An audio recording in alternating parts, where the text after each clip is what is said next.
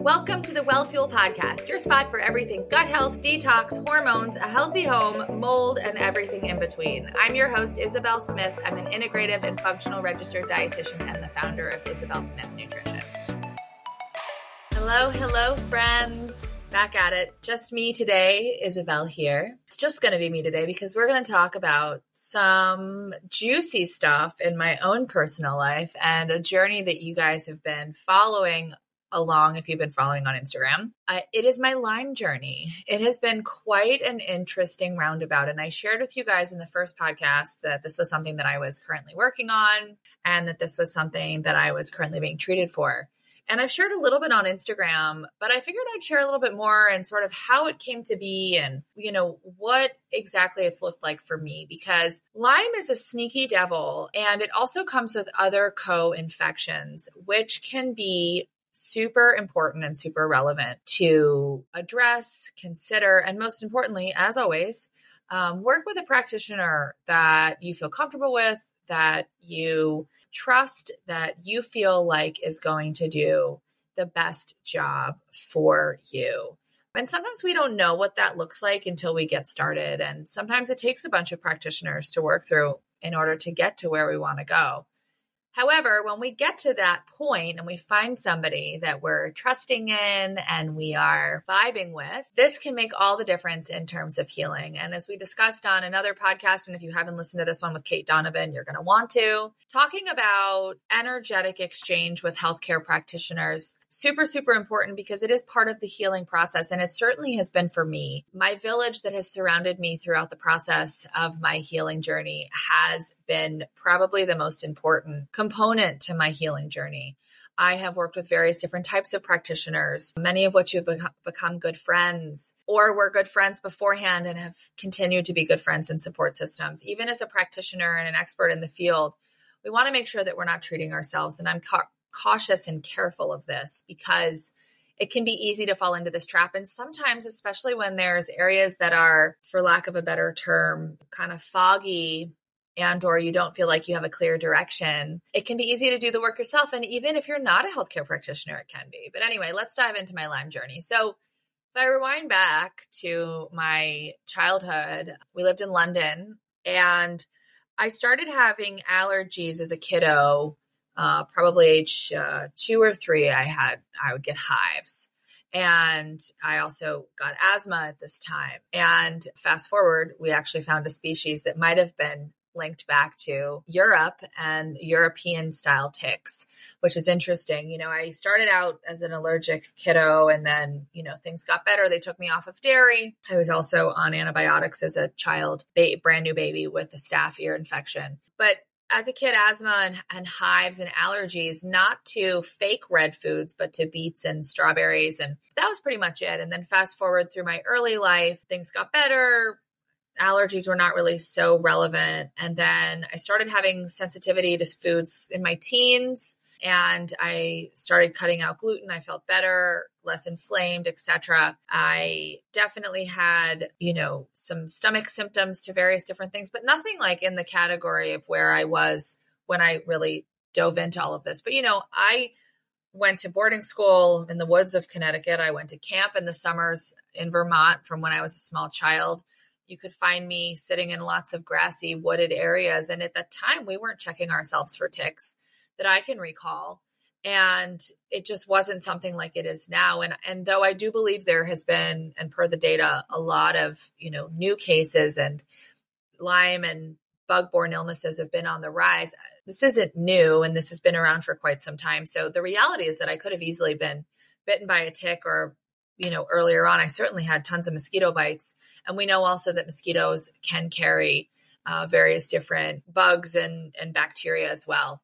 And when we think about somebody's immune system and we think about what's going on in somebody's body, we think about the accumulation of various different pathogens and bacteria and viruses and things that really weigh heavily on the immune system and cause our bodies to lose tolerance, right? We are made to be tolerant beings. And by tolerant, I mean intolerant of the environment, tolerant of foods, tolerant of dusts and allergens and all of this. And it's when we lose that tolerance, right, that we sort of scratch our heads, especially as adults, adult onset allergies and sensitivities, etc., we scratch our heads and we go, what's causing this? What's behind the scene? Or I do. Maybe not everybody does. Ticks and tick-borne, bug-borne illnesses. I have some cool stats here. I'll pull one up, which is, by the way, not just in the Northeast here, but throughout the country, we're seeing a spike in bug-borne illnesses and ticks and tick bites and all of that because climate change, of course, but because don't forget, we now have increased modalities for travel and getting around. So somebody who's been in the woods, with the pants on that they get on the airplane can hop in with a bug, a tick, or something on their pants and drop it on the airplane seat. So even if you don't live in some location rather, that you might be able to get a tick, it's not just about where you've been, but it's about where the person who sat in your seat was before. So an interesting statistic, and this is not a super sciencey episode. I'm going to have a super Lyme expert on here, but I just wanted to share some anecdotal and chat with you guys and tell you about my perspective because you guys have been asking me for more of it.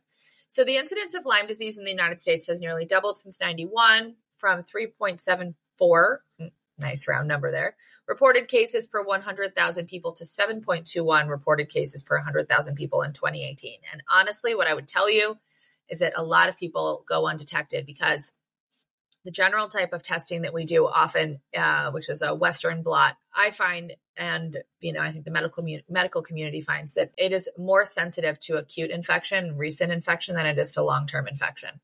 These bugs and these bacteria, they kind of end up sitting back in the backgrounds of the tissues, settling in, causing inflammation there on more of a local level. And for some people, it can be a very overwhelming inflammation and can make them super sick. But for a lot of people, it can just sit in the background. It's probably not in the background, but we're not necessarily always able to see it. So oftentimes we don't get a positive test when somebody has actual Lyme disease. You're talking to one or listening to one right now.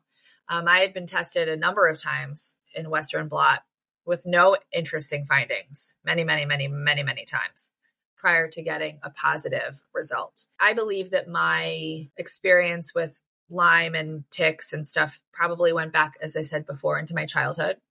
And when we tested me using an IGeneX test, so I worked with, again, a wonderful practitioner who's going to be on the podcast at some point.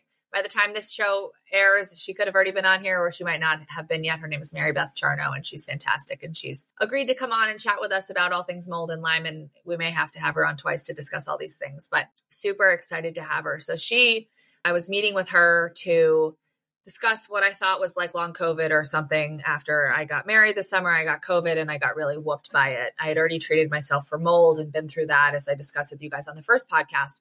So I'm getting ready to meet with Mary Beth at the recommendation of another wonderful doctor and friend, Rob Graham. And I'm filling out the intake questionnaire and all the information. And, she has a tally up your score against Lyme disease, and I did all the numbers and checked all the boxes and tallied it up and looked, and I was like, oh my gosh, my number's 100%. So I got on the phone with Mary Beth and I was like, Mary Beth, I think I might have Lyme disease. And she's like, Isabel, I think you might have Lyme disease. So what we did then is we did a doxycycline challenge. So she gave me 3 days worth of doxycycline, two times a day. I felt pretty crappy. Honestly, I was achy, sore. So I knew something was being woken up from, deep down in the tissue. And then 3 to 10 days later, I did an IGeneX test. And IGeneX testing is slightly different. They use recombinant proteins to detect Lyme in both IgM and IgG antibodies. And it's more complicated than that, but it's just a different type of test. And they test a lot more different species and a lot more different assays and different immunoglobulins. And I was able to find that I was positive for a variety of different species. Relapsing fever came up, a species of tick that would have maybe been found in the UK when I was growing up as a child in London. And then I had 2 of the bands for Lyme. Bartonella and Babesia did not show up, but I can tell you in my treatment process, I have been a lot more symptomatic to Babesia than I even was to Lyme. So, I met back with Mary Beth and we discussed, kind of what the protocol was be. And at the time she sent me the first antibiotic combination and I was so nervous. I was like, oh my gosh, I'm going to die. This is horrible. How am I going to do this? This is going to be so difficult. honestly, if I look back now and look at what that was versus what I'm on now, that was nothing. And the symptoms that I was experiencing that made me reach out in the first place was I was having really, really heightened anxiety. As I mentioned to you guys on the first podcast, I am not by nature an anxious person. I am definitely driven by more like fear and, fear of failure and, being very honest. But I'm not, anxious. And anxiety was something that started to show up for me in like 2017, 2018, around when I think I had a tick bite. But it's not like I'm not by nature an anxious person. So I was having a lot of anxiety, crazy anxiety, and anxiety that didn't really make sense to me. Really bad night sweats, really bad insomnia.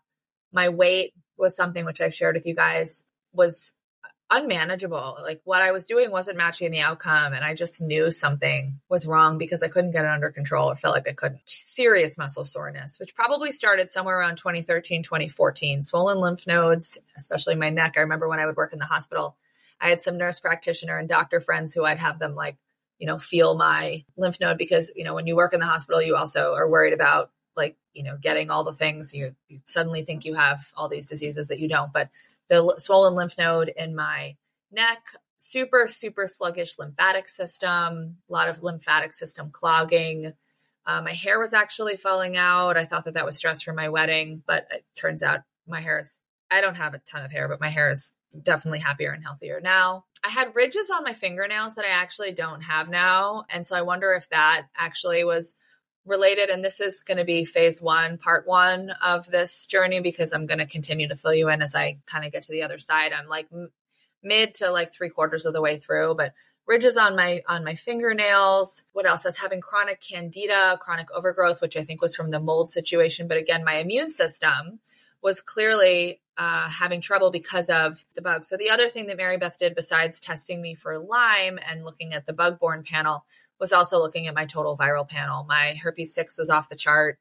My herpes simplex 1, whatever the canker sore one, it's simplex 1, was pretty high. Epstein-Barr was pretty high. So I had a super high viral load in addition to all of these Lyme, bugs, but no Bartonella, no Babesia showing up at the test at the time. So like I said, she presented me with this antibiotic regimen and I scrambled and was actually considering going. There are some clinics in Europe where they turn your basal temperature up, and Lyme does not survive past somewhere in the 106 range temperature wise, which is why it's rare in the desert. But what they do is they turn your internal body temperature up over that number. So they turn it to about 107. You do it in a medically induced coma sort of situation. And I was convinced I was going to do that because I was just freaked out about how I could feel and what I was feeling. Well, fast forward, I didn't end up doing that. I would have told you guys about that. For those of you guys who follow me on social media, that would have been definitely part of the day-to-day. I clearly didn't go and do that. And I started doing the antibiotics. Mary Beth said to me, because I expressed my concern, she said, look, with all due respect, you're pretty well considering what's living in your body. You're actually pretty well. And she's right. And so she said, why don't you give this a try? I think you're going to feel pretty great. And to be honest with you, the first round, which was pretty basic, azithromycin, minocycline, Omnicef, and I think it was itraconazole was the first foursome I did, pulsing it, not taking it every day, taking various weeks on and various weeks off. I felt excellent. My weight went down. My allergies started to get better. By the way, I actually currently basically have no food allergies except lemon, which is a wild. I'll revisit that in a second. My sleep got better. My night sweats kind of, took a back seat. We worked basically on the Lyme and the relapsing fever to begin. So the insomnia got better. I also had started at the time low-dose naltrexone, which honestly I joked about in the podcast with Kate that we just recorded, but that it's my best friend. And it really is my best friend. I love this stuff. So that was, we started the first bit and I noticed I started to feel better and exercise tolerance got a bit better. At the time I was swimming in chlorine and training for the Ironman with my husband who's continued, and I jumped off as the treatment got a little bit more intense. And I realized that I needed to not put my body through that. And I noticed that I really started to have more energy. I started to, feel better. So we dove into the next part, which was Babesia.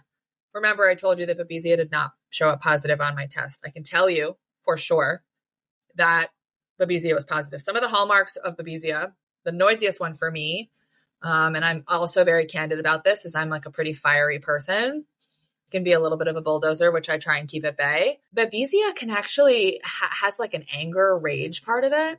And I can tell you, I'm a lot less of an angry person, which seeing me on social media and like meeting me and getting to know me, you wouldn't know, but I can be pretty agitated or had been. And that's really gone away, which feels really wonderful. But what I did notice when I started the second round of stuff, which included, methylene blue, which is a doozy, as well as a totally new cocktail of antibiotics and herbals, Japanese knotweed, and, a variety of others, still the itraconazole. And I almost don't even recall at this point because it was so long ago. I definitely got like more angry. And this is something that, I talk about with clients all the time. When we're treating the symptoms or treating the whatever it is, we experience the symptoms more. We reopen up the infection. And so, I started experiencing that a little bit. On some level, I had fewer symptoms, right? And was actually getting better. And then on the other side, I was having more symptoms. So like more anger, more rage. I was like a real angry person for the first, week or two of this treatment. It was crazy. Again, all behind the scenes, poor Paul, my husband. But anyway, that has really subsided. What I did notice again in the second phase there with Babesia was that I was starting to get a little bit more swollen again. And that was one of the things I had noticed. At some point, if I think back about 10 to 15 years, I was starting to get really bad delayed onset muscle soreness, a lot of muscle swelling, poor muscle recovery. I did a CrossFit workout at some point with Paul and some friends, and I looked like Popeye. I was so swollen because my lymphatic system does not clear properly. And this was new. This is new. This is not me my whole life. And I think this has been part of the bug-borne journey for me. And again, everybody's journey is different, but I'm just here sharing with you mine because I know you guys have been asking, and this is the easiest way for me to share in a longer term way, really more details. So the swelling started to come back a little bit, but manageable. I think for me at least, and I talk to clients about this all the time, but when you're in the process of healing and it's going to get better, you have a little bit more bandwidth for dealing with discomfort. And I think sometimes the discomfort is too uncomfortable before you know that there's going to be another, light at the end of the tunnel, that there's going to be a solution, that there's going to be improvement. And then when you get, at least for me, to the point where like, I know that this is going to make me better, or at least I have to believe I can make it through and that I can get to the other side, because otherwise, how am I going to do that? And I'm going to have a whole separate solo podcast on mindset because it's really important. I mean, I was considering some of these new crazy protocols that I was doing because they're pretty hefty. I was like, am I going to need to be having a bucket next to my desk while I'm talking to my clients? Am I going to be vomiting or like running to the bathroom to like poop my pants? But thankfully, that hasn't been the case. And I've only continued to get better and better. So the Babesia was really the place where I really started to feel more discomfort. And then we got into the part, which is the Babesia plus the biofilm. And biofilm is a sneaky devil because it actually traps more infection. And as we start to break it open and break it free, we expose more infection, and then there's more infection that needs to be treated. So, the Bartonella, that'll be next rather. The Babesia part with the biofilm was definitely pretty noisy. However, again, my tolerance for discomfort keeps getting better and better because overall I feel better. Guys, I had an almond bread sandwich with peanut butter on it the other night. All right. I alluded to this on social media. Let's rewind a year ago. I could not be in a room with peanut butter. And 3 months ago, I couldn't eat almonds because I got sores all down my throat and all down into my chest. So what I can tell you, and I knew this in my body so intuitively, was that, and based on the lab work, which showed no allergies, that the infectious nature of what's been going on in my body has been so much behind the scenes with these food allergies. Anaphylaxis, it's gone. I don't worry about it. On a daily basis today, just today, I've eaten walnuts, pine nuts, and a little bit of peanut butter. No problem whatsoever. This is not everybody's story. This is my story. We all seem to have different, flavors and varieties. So where am we going next? I'm going into Bartonella land. I have a really, really crazy protocol coming up next. We're going to see how it goes, but I have to get through it. It's been something that I didn't want to have to do this work, especially, we just got married and, I was like kind of planning on like, maybe we'd try to have a baby at some point. These medications have labels on them that literally say, do not even touch this if you are considering getting pregnant. So that is like completely off the table. What What we do know is that there is an increased risk of miscarriage in untreated Lyme and bacterial bug-borne illness, increased risk of hormonal imbalance, of course, the immune system is less happy. All of these factors that play a very, very important role in not only allowing somebody to get pregnant, but to stay pregnant. Super important. So I knew it was something that I didn't, need to screw around with and that I really needed to focus on. So we're focusing on that. And, if I'm super candid, which I'm always happy to be, I'm not like the person who's like, got to have a million kids. I'd be open to, trying it out and seeing what happens. I have made the decision a long time ago that I was not going to do IVF because I have a history of melanoma and moles and hormones and, causes them to grow. And I've been advised by a number of people that it would be better if I didn't do that. So we'll see at whatever point. But for me in the moment, what I can tell you is that I feel so much better. You guys can probably see that on social media. I was yesterday morning, today's Friday, yesterday was Thursday. I just had this like joy that I haven't had. Again, you guys see, I'm a generally joyful person, but I was like 12 out of 10 yesterday morning. I was just grateful and happy and was like on a treadmill running to Pitbull, which is like a fave for me. And I wanted to just jump off and dance. I was so happy. And that's how I've always been. I grew up, like woke up as a child every morning singing, right? That's just me. And I haven't, I've had glimpses of that for sure. And things have continued to get better. And generally I wake up pretty sunny, but like for me, I was like a 7 out of 10, which for most people is like pretty sunny. I'm like a 10 out of 10 on a innately perspective. In the morning, particularly, don't talk to me by the end of the day. You don't want to know me by bedtime, but the morning is a very, very happy, joyful time. And that had really been taken away. I'd say probably for me, two things that stick out mostly with my Lyme symptoms, mental health stuff. I had a lot of anger, anxiety, rage at some points, which is really now gone, which I guess again is Babesia, as my friend Robin, who I'm hopeful will be on the podcast at some point, would tell me that, Babesia and rage go together. So there was that. And then the muscle soreness, swelling, lymphatic weight thing was probably like the second pot of things. The hormones were like generally all right, except for post-COVID. I had some really weirdo bleeding, which we've had seen across the board with our clients, honestly, of all ages. But other than that, those were my two real pockets. I guess the sleep. So I guess there's three: the sleep, the lymphatic weight, and kind of just like physicality of muscle soreness and swelling. Mental health, and then the sleep component, which kind of all goes together.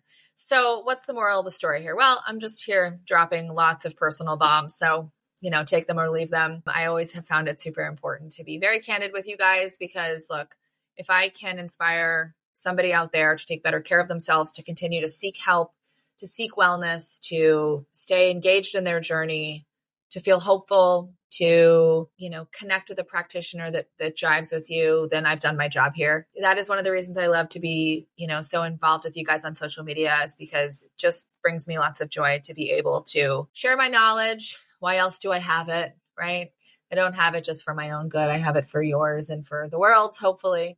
And so hoping you guys, if you have been wondering or worrying that Lyme may be part of your picture, seeking out a true Lyme specialist, really important. Seeking out somebody who really knows what they're doing, also really important. I've seen some pretty sketchy, dodgy antibiotic regimens that are probably inappropriate and make people really sick. In my time working with clients, I now know better because, again, once we experience it as practitioners, it actually gives us more insight into what people experience and go through themselves.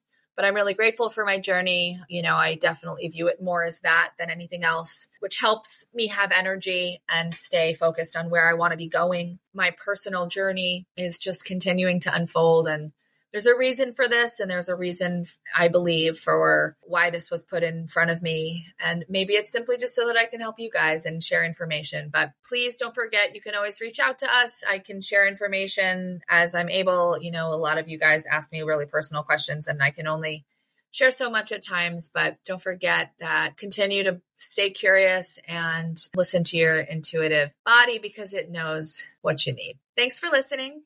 Catch you guys next time. for more solo podcast rambling and on with other awesome guests. See you soon. As always, thanks so much for listening to the Well Fuel podcast. We're so happy to have you. To make sure you don't miss a beat, please subscribe either on Apple or Spotify because we have episodes dropping once or more a week with tons of great content. If you want to make sure that you're up to date on everything we're doing in the business with our clients and new offers and all the things, make sure that you check us out at Isabel Smith Nutrition on Instagram and isabelsmithnutrition.com. See you guys soon.